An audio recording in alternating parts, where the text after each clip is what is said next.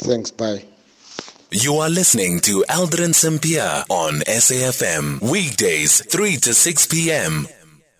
It is 22 minutes after 3 o'clock. We're in conversation next with Advocate Sipho Mantula, Senior Researcher at the Thabo Mbeki African School of Public and International Affairs at the University of South Africa. King Willem Alexander of Holland and his government have apologized for the nation's role in slavery within their colonies. This follows the 115th commemoration of the abolishment of slavery over the weekend. In his acknowledgement, in this acknowledgement, is this acknowledgement enough given the reparations? We are now joined by Advocate Sipho Mantula. Advocate Mantula, good afternoon, and thank you so much for making time for us.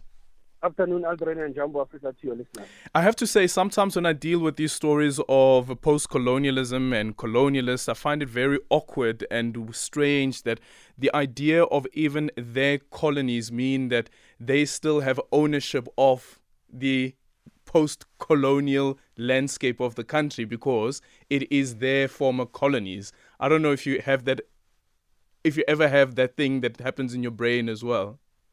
No, correctly. It has been sitting on the body of literature and even historiography, Aldrin. But let's look at even also international law on reparations, the role of the Dutch, East Indian companies, but also the role of the multinationals and the royal families. Because what we see coming from one country, Netherlands, Denmark, we see Belgium. So there is a trend now coming from this former colonial royal houses or what you can call royal empires, by talking about the question of apology first, and then the question of reparation becomes the secondary one.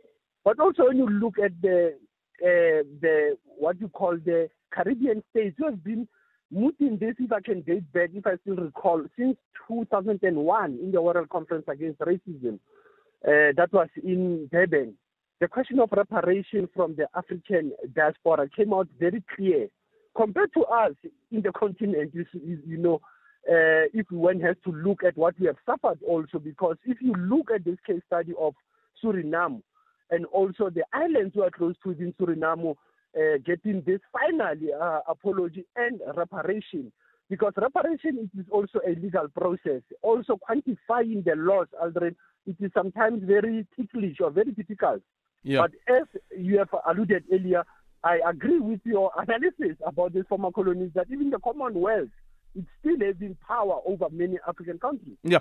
So with the idea of reparations, and now you've made the example, for instance, of Belgium, I think with Germany as well, with the Herero people of Namibia, is that can we really say that there is a finality or definitiveness to reparations, considering that here we're speaking about human beings, when we speak about slavery, human beings who were taken from one place to another place to go and build their industries, and they continue to benefit from those industries that were built on the backs of these African slaves?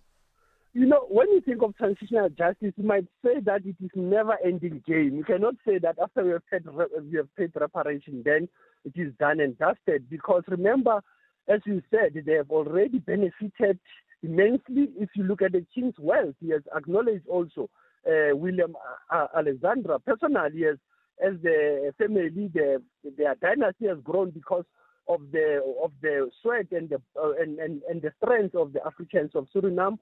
You look also at the question of Congo, DRC, how Belgium benefited out of Congo. And at the same time, we still have these challenges of Congo where the multinationals, the mining companies are still exploiting Congo.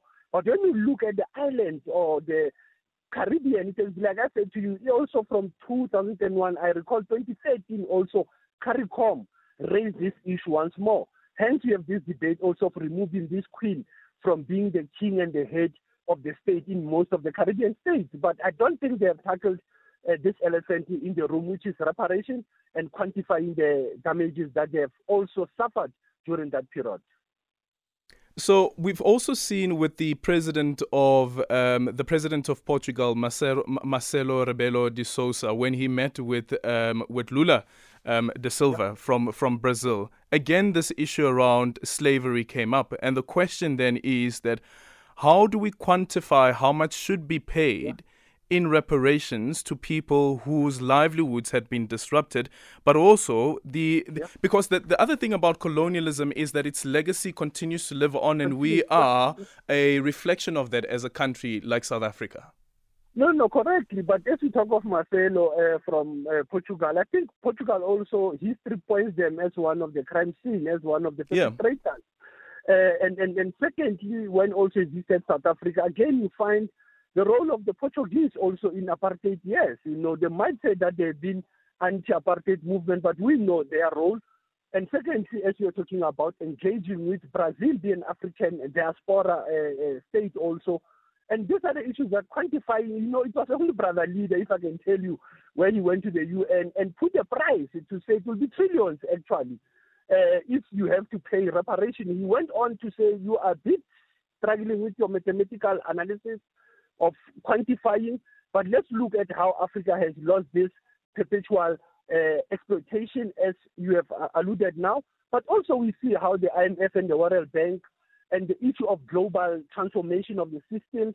But this issue of the kings in the islands in Africa, Aldrin, it is sending a signal, it's sending a wave of either maybe it is the colonial period we are in, or we are entering into the neo-imperialistic state once more. Yeah.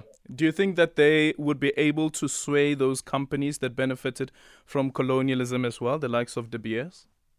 No, definitely. Look at Gaborone. Gaborone is moving now on the parity, on 50-50, even if it's 75-25.